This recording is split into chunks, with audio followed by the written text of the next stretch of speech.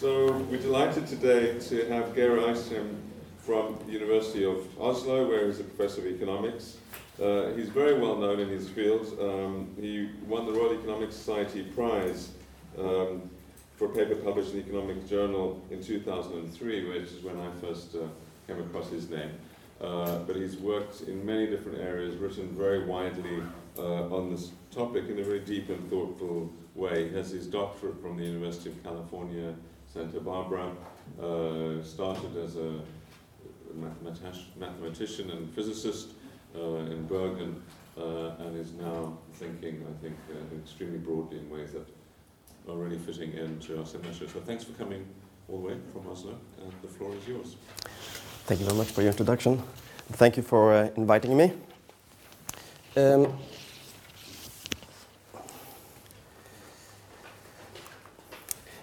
Emissions of CO2 and other greenhouse gases has spurred an interest in the notion of intergenerational equity.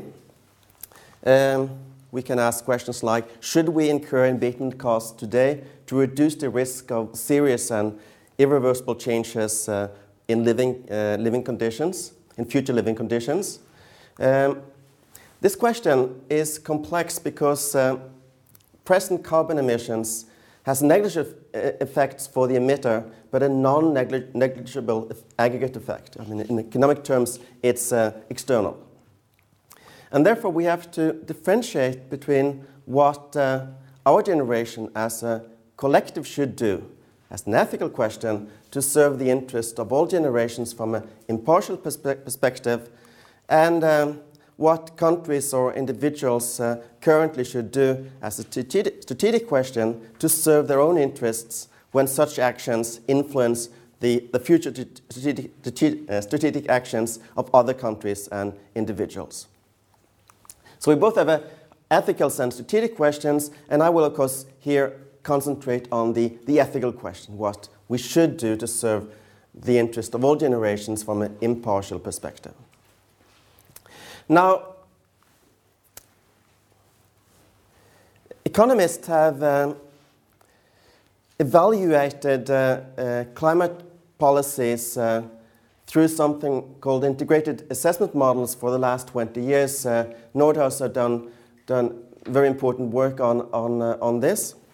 And one feature of such models are that they put less weight on the utility of future generations through utility discounting. It might be less known that such models in effect also put less weight on the marginal utility of people living in poor countries through something called Negishi weights. But it means that those that are far from us in geographical distance and well-being are in some sense discounted. And Schelling actually has presented arguments for doing this kind of depreciation of the weight we put on people that are far from us in geographical distance and time. I will argue that doing so might be relevant in evaluating the different strategies that countries and individuals may adopt, but it's not appropriate in a purely ethical analysis that consider only the choice between consequences in terms of well-being for the present and future generations. But still, I will argue that social discounting of future generations' well-being can still be justified on other grounds, even from an ethical perspective. And it's not only discounting of consumption, also discounting of utility might be justified. So the outline will be first to say something about what we mean by equal treatment, what it is, and to what extent it can be imposed. Then I will talk about priority for the worse off, and argue that there can be something called absolute priority, relative priority, but that also that absolute and relative priority can be combined. And I'll look at the consequences of doing this, and finally, I will speak something about the relevance of this kind of ethical analysis. That doesn't really matter for the kind of decisions that we will eventually end up making.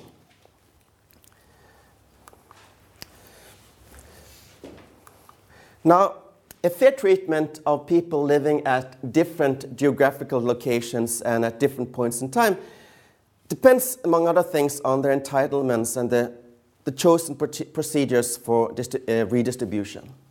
It might be that if some parts of the world have, to a small extent,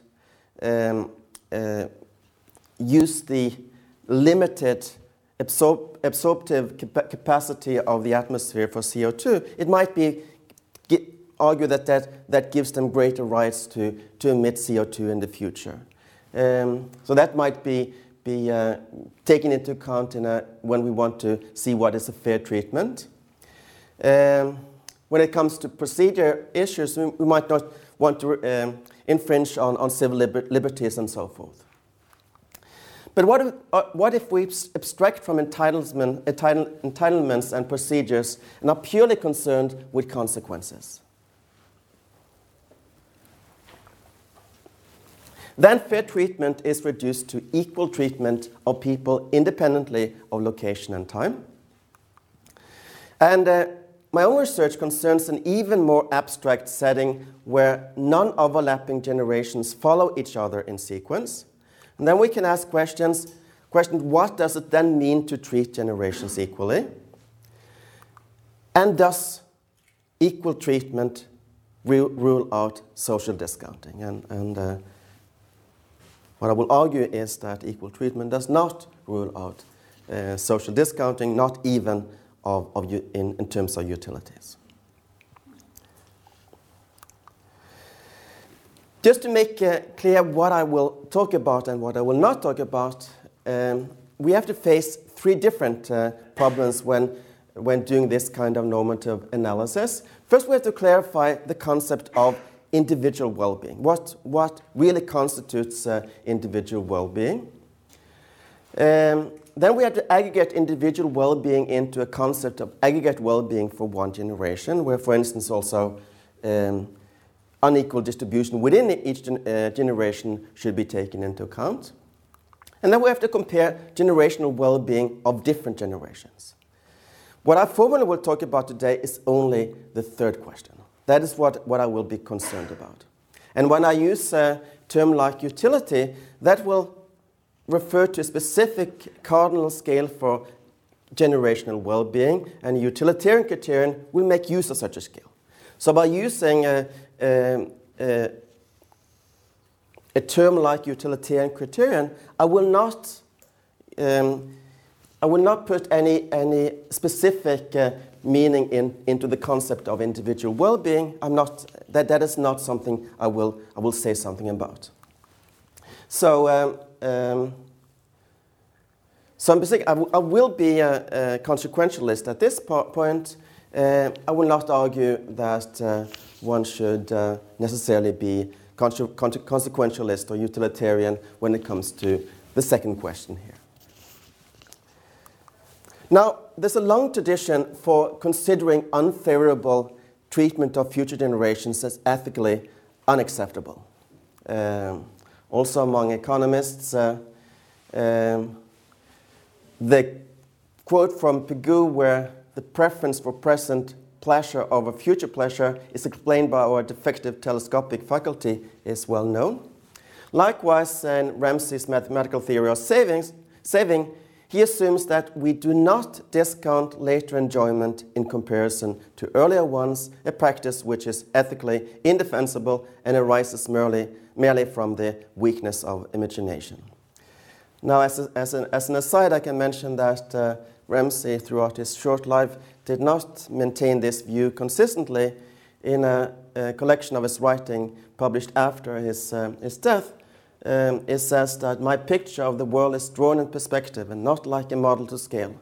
I apply my perspective not merely to space but also to time. In time the world will cool and everything will die, but that is a long time off still, and its present value at component interest is almost nothing. But let me return then to the quote that is probably more well known. Now, there's about 6.9 billion people alive today. About 100 billion people have ever lived, and hence the ratio of people who have lived in the past to people living now is about 14 to 1, which is it's a small number. Now we can think about how many people can potentially live in the future. And the number I will present here is, of course, an upper limit, but there's about 500 million years left of the Earth as acceptable habitat for humans. Now, if we assume that population could remain stable at 10 billion with average length of life equal to 72.5 years, the ratio of people living who will potentially live in the future, the people living now, is about 10 million to 1. So this is, of course, a much too optimistic evaluation, but still, this 10 million is much bigger than 14. And the point is that there are many potential people living in the future.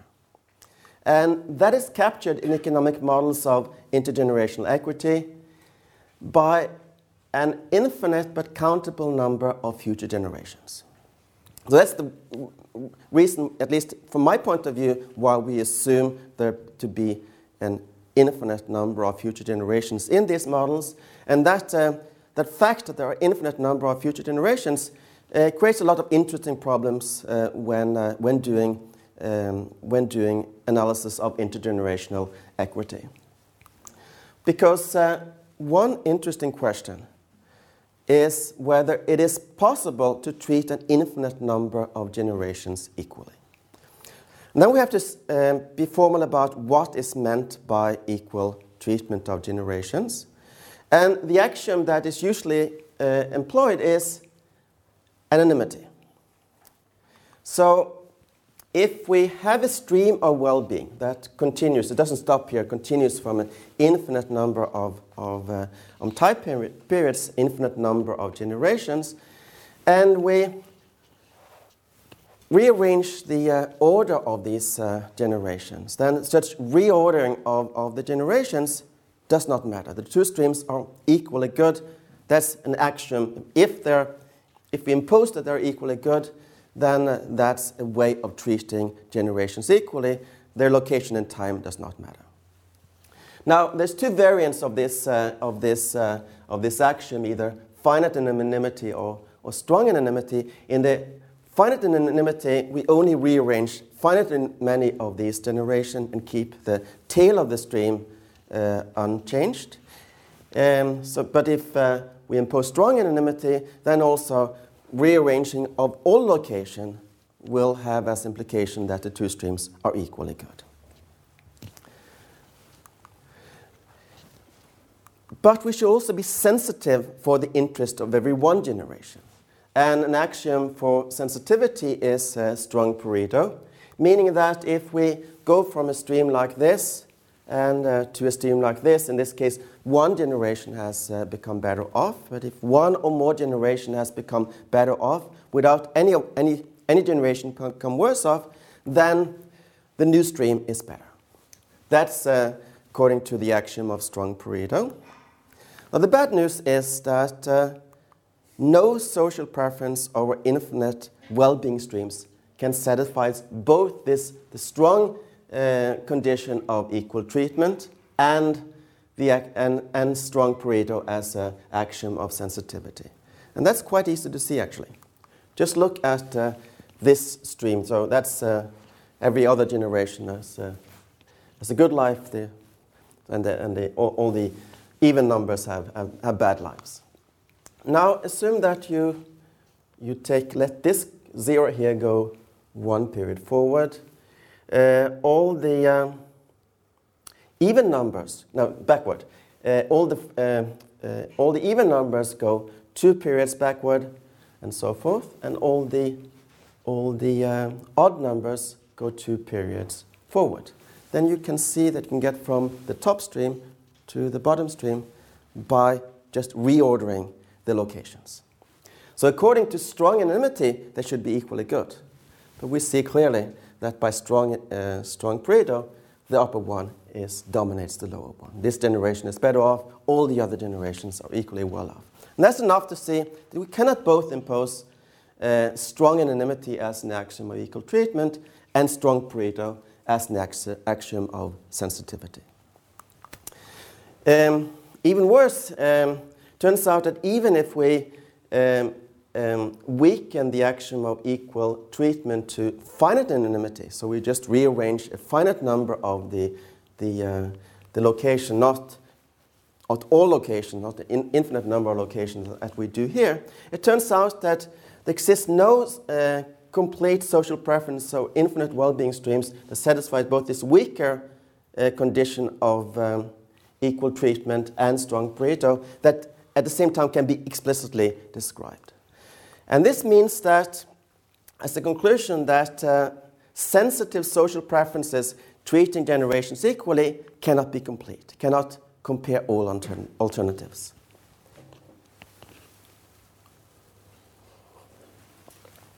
And this gives us a dilemma, because we have a choice between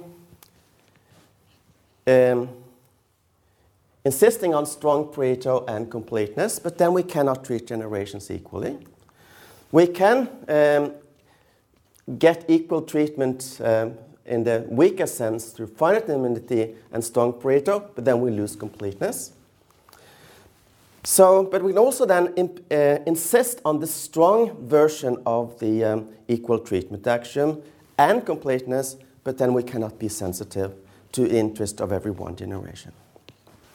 Now, the first possibility, namely to leave out equal treatment, discounted utilitarianism as axiomatized by Koopmans, is an example of this. And if we want to,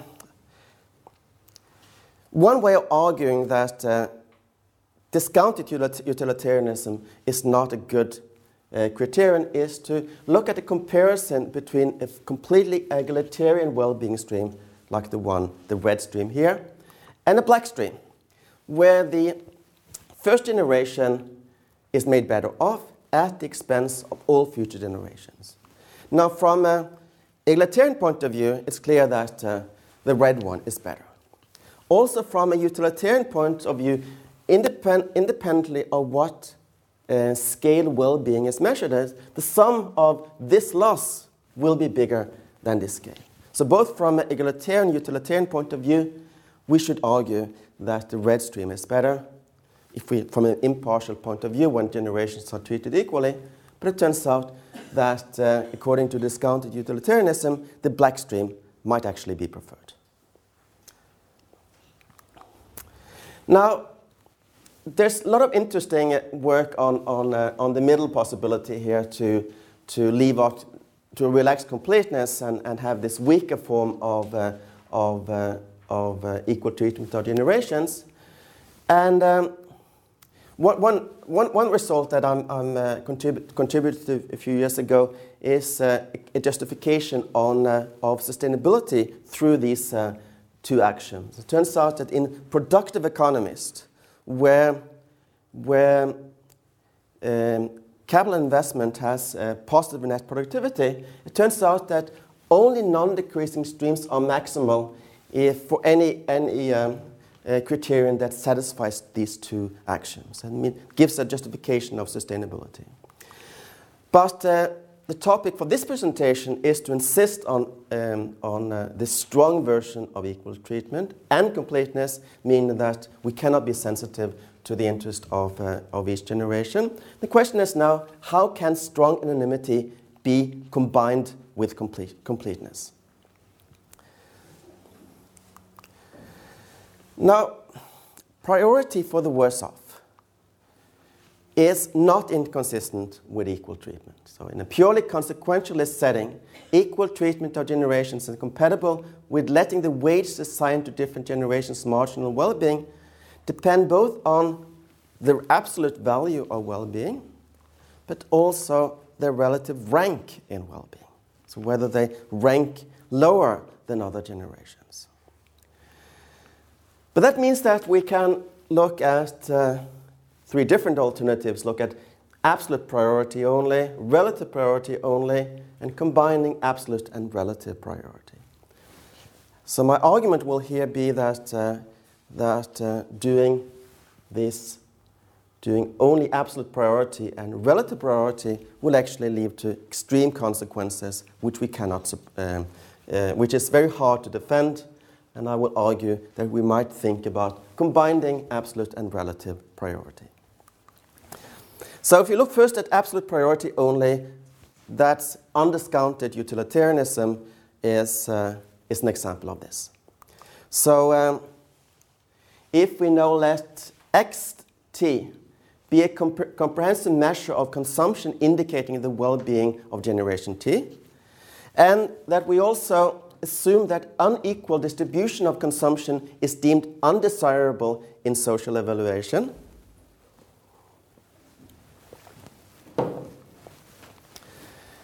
let now u of xt be the utility derived from that level of from the level of consumption xt, where now u is an increasing and strictly concave function. Now, under undiscounted utilitarianism, the weight of generation T's well-being is proportional to the marginal utility. And since u is strictly concave, the weight on a worse-off generation is higher than the weight on a better-off generation. So that's absolute priority for the worse-off, including according to what I call absolute prioritarianism. Now, if you have a finite number of generations, it means that if you let the weights sum up to 1, the relative weights on one generation is 1n times its marginal utility. But I was arguing that we should model, due to the many potential lives in the future, we should model, we should look at models with an infinite number of generations. So what if we have an infinite number of generations? What is the weight on every one of these generations? It is 0. The relative weight is 0. And what is the problem with this? Well, one problem can be looked at if we make a comparison between egalitarian stream like that and a situation where the current generation makes a sacrifice to the benefit of all future generations. Now, it turns out that independently of how we transform well-being into utility, it will be the case that the blue stream is always preferred, even if this benefit for future generation is just tiny, and the sacrifice that we do in our generation just leads to lives in misery. We should still do it because our relative weight is 0, according to undiscounted utilitarianism. Now, Mirrlees, in an early work, computed optimal well-being streams in economic models under undiscounted utilitarianism and observed that present generation should save up to 50% of the net income for the sake of future generations, which seems like a very strong, high number. And Walls writes that they reluctantly pointed out that this consequence can be to some degree corrected by discounting the welfare of those living in the future. And Arrow, in a work from 1999, concluded that the strong ethical requirement that all generations be treated alike, itself reasonable, contradicts a very strong intuition that is not morally acceptable to demand excessively high savings rate of any one generation or even of every generation. So that was absolute priority. What about relative priority only? Now, one possibility is to maximize the well-being of the worst-off generation, maximin, often associated with Walls' difference principle. Now, Sen argues that to break ties, one shall use this criterion lexicographically. If the worst-off generation has the same well-being, then maximize the well-being of the second worst-off generation, and so forth. And that is the criterion of lexicographic maximin. Now, if we subject this criterion to the same test, we compare a egalitarian stream to a stream where the first generation makes a sacrifice, we get the result that the blue stream is never preferred. Even if there's just a tiny sacrifice and that enable all future generations to live much better lives. It just says that we shouldn't do it. The priority is given to the first generation only because it's worse off. And that seems like a very strong conclusion, and also an extreme conclusion in the other way. So, with absolute priority only, no weight on any finite subset of generations. That's undiscounted utilitarianism. With relative priority only, no weight on any generation but the worse off. That's lexicographic maximin. And how to avoid these extreme conclusions while treating generations equally. And the answer, which I will argue for, is to combine absolute and relative priority. Now, recall that Rawls, he didn't endorse it, but he mentioned that one way of making sure that the present generation was not did not have to save too much was to discount the future. And this is then the time-discounted utilitarian criterion, where delta is a time discount rate.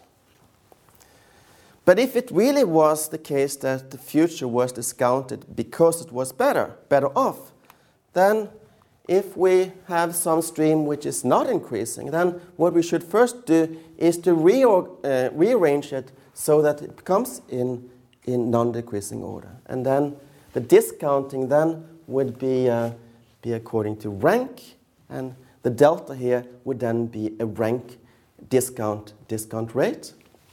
So what we do here is we don't discount according to time. We reorder the stream such that it becomes in a non-decreasing stream, and then we use discount according to rank.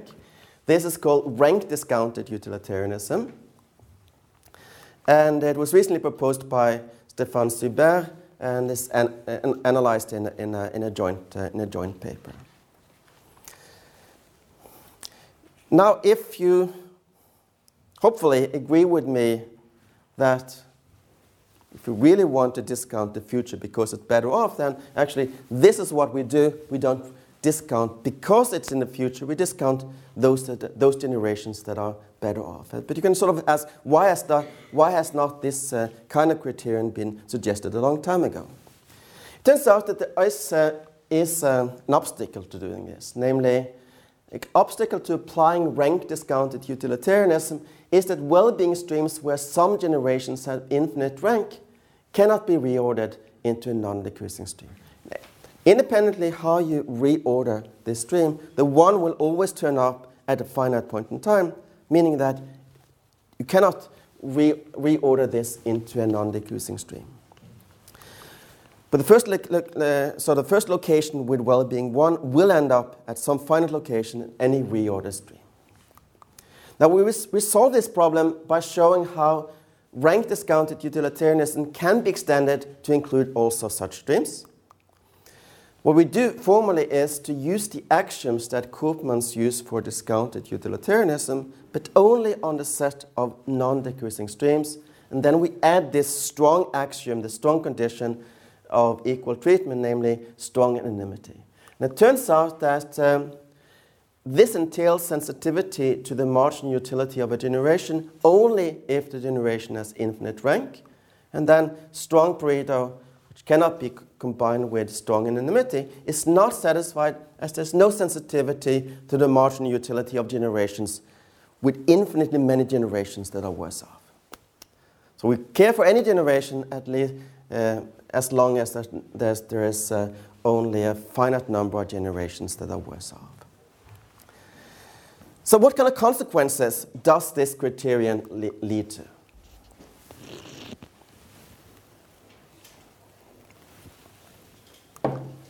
Now, in these kind of conflicts between this kind of egalitarian stream and a stream where the present generation increases its well-being at the expense of all future generation, this generation becomes at infinite rank, or infinitely many generations that are worse off. So we don't care about this, this well-being increase, meaning that the black stream is never preferred. So that was my argument against discounted utilitarianism. It does not imply to rank discounted utilitarianism.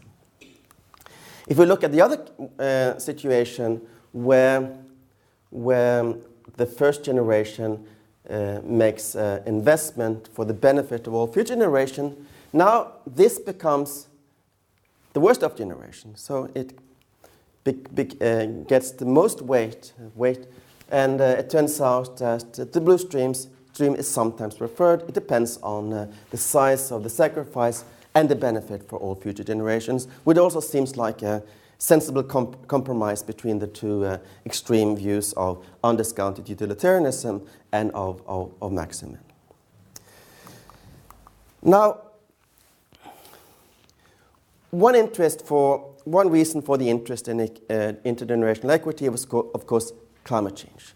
And how does a criterion like the one I'm arguing for today, what does that mean for evaluating climate policies?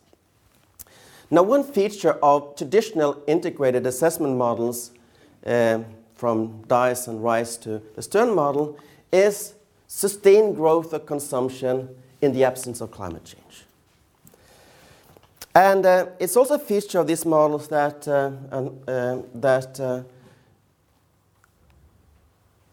climate change is multiplicative. It doesn't really reduce consumption by that much. Even, I mean, for instance, unless temperature increase is very high, and that leads to the following conclusions: future generations will be much better than the present generation, even when taking into account climate change. But that means that the better off generations are in the future. So if we do time discounting or rank discounting, does not matter. Rank and time is the same. So rank discounted utilitarianism has the same consequence as discounted utilitarianism if well-being and time is perfectly correlated. But is it reasonable to assume that well-being and time will be perfectly correlated when taking into account the effects of climate change? Perhaps not. At least there will be lots of geographical variation. Serious adverse effects in some areas will not be compensated. There's also uncertainty. Serious adverse effects in some realizations cannot be insured against. And maybe growth may not be sustained. I mean, reason to believe that energy costs will increase if we take into account climate change, and then growth might not be sustained with historic rates in the future. Now, many integrated assessment models put less weight on the marginal utility of those that are far from us in the future due to time discounting, in poor countries due to Negishi weights. And especially the Negishi weights are sort of a perverse form of relative priority. You give more priority to the rich utility of the rich, marginal utility of the rich than the poor. And if it's the case that well-being and time will not be correlated, then also time discounting might be the same as doing relative priority not according to giving more priority to those that are worse off.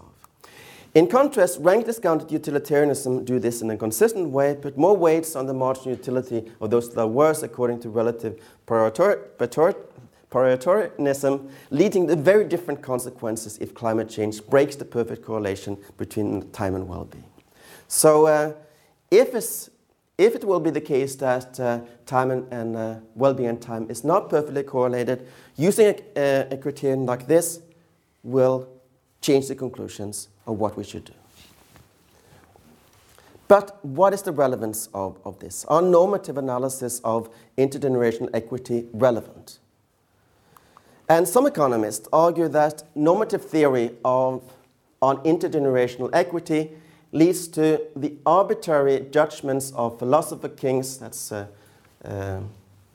Weizmann using Plato's term, doing nirvana ethics, that's a quote from Zinn, and thus has limited relevance for economic policy.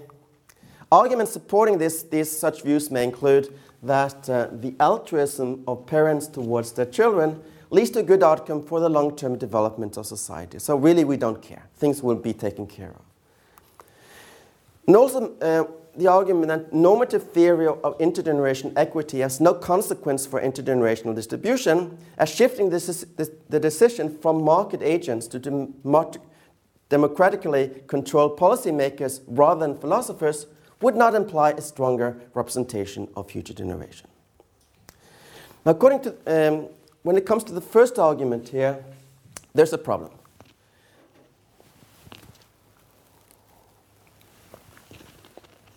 Given the external effects of greenhouse gas emissions, taking care of our descendants does not solve the distributional problems that climate change poses, but may add gravity to the problem. Now, if each of us seeks to protect our immediate descendants against the effects of climate change, then a stupid thing to do is to reducing our own greenhouse gas emissions. It's not a productive line of action. It will not benefit our descendants. The aggregate effect might be valuable, but not for our descendants. So what we will do is to choose to accumulate private assets, thereby ensuring that the next generation in our own dynasty a good start in life at the cost of all other dynasties. And the same arguments applies to countries. So we cannot assume that things will be taken care of by themselves. But it might still be that normative analysis may help form social preferences. In much of behavioral economics, it's assumed that people trade off their own material interest against the wider interests of society. But then these wider interests must be captured by some fairness ideal. So individuals or countries may base their decisions partly on the effects in terms of self-interested well-being and partly on the effects measured by some impartial welfare indicator. And in the context of intergenerational equity, the latter measure may be derived from axiomatic analysis, which might lead then, if you accept my axioms, to rank discounted utilitarianism. So the resulting preferences, when you combine this self-interest with this wider interest, might then resemble those suggested by Schelling, where well-being of people that are separated from us by geographical distance and time are depreciated because they are far away. But still, axiomatic analysis of intergenerational equity with equal treatment as a key ingredient has helped contribute to forming these preferences and therefore been relevant to some extent. I'm now at my conclusion. I've been talking about rank discounted utilitarianism. Satisfies even the strongest form for equal treatment of generation, namely the axiom of strong anonymity.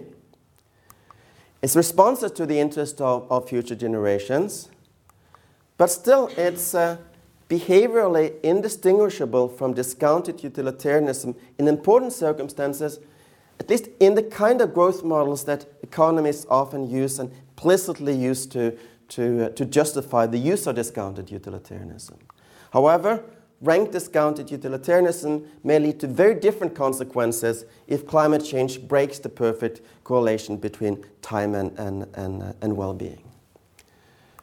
Now, the debate in the wake of the Stern Review has been limited to what parameters to use in a discounted or undiscounted utilitarian criterion. My more wider argument is that the kind of research that I presented here shows that there's a wider set of criteria for intergenerational equity that should perhaps be considered for evaluating climate policies and policies for sustainable development. I've worked on different concepts like this. One called sustainable discounted utilitarianism, which I've not talked about today, but where I have a paper together with Simon Dietz, where showing what kind of effect that has on the emission control rate. My point of just showing this graph is that perhaps we should employ these kind of alternative criteria and see what kind of consequences they have for the kind of actions that we should do today. And some of this research has been reviewed in a review article that I published last year. And the paper I'm talking about now is available as a working paper. Okay, thank you.